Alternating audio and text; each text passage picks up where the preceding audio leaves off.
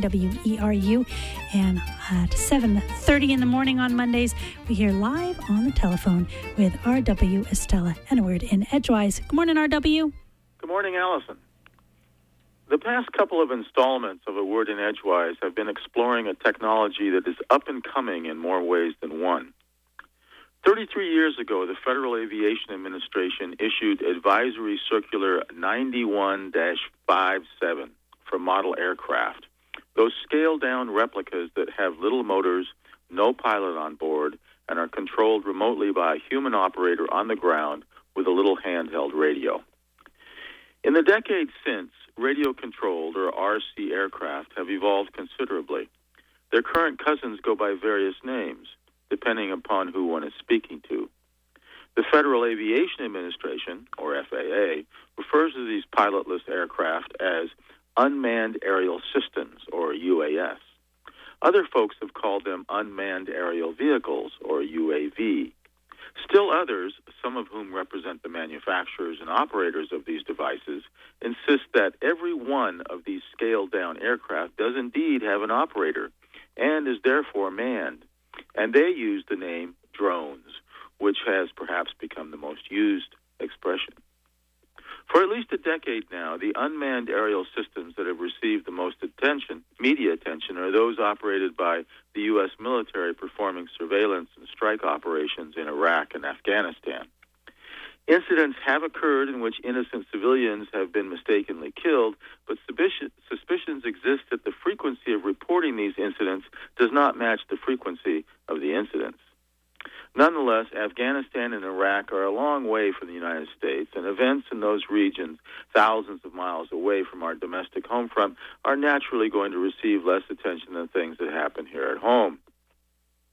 So it is with a high-profile incident in March of this year involving a close call with a regional jet at an altitude of 2,300 feet, 5 miles from the airport of Tallahassee, Florida.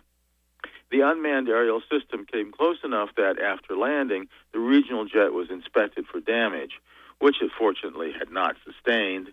The unmanned aerial system's pilot and the UAS were not found.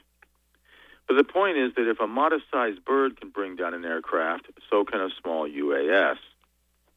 2 months ago, a UAS, this one a quadcopter, readily available online, crashed into the 30th floor of a St. Louis office building.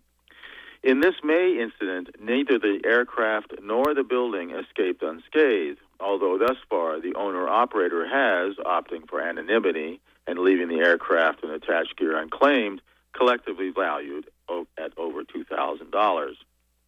Keep in mind that the size of the UAS fleet ranges widely, from the smallest Hummingbird models to giants the size of Boeing 737s.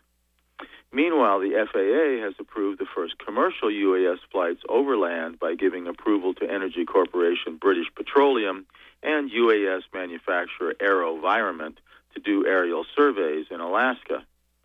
Transportation Secretary Anthony Fox said, "These surveys on Alaska's North Slope are another important step toward broader commercial use of unmanned aircraft," adding, "The technology is quickly changing and the opportunities are growing."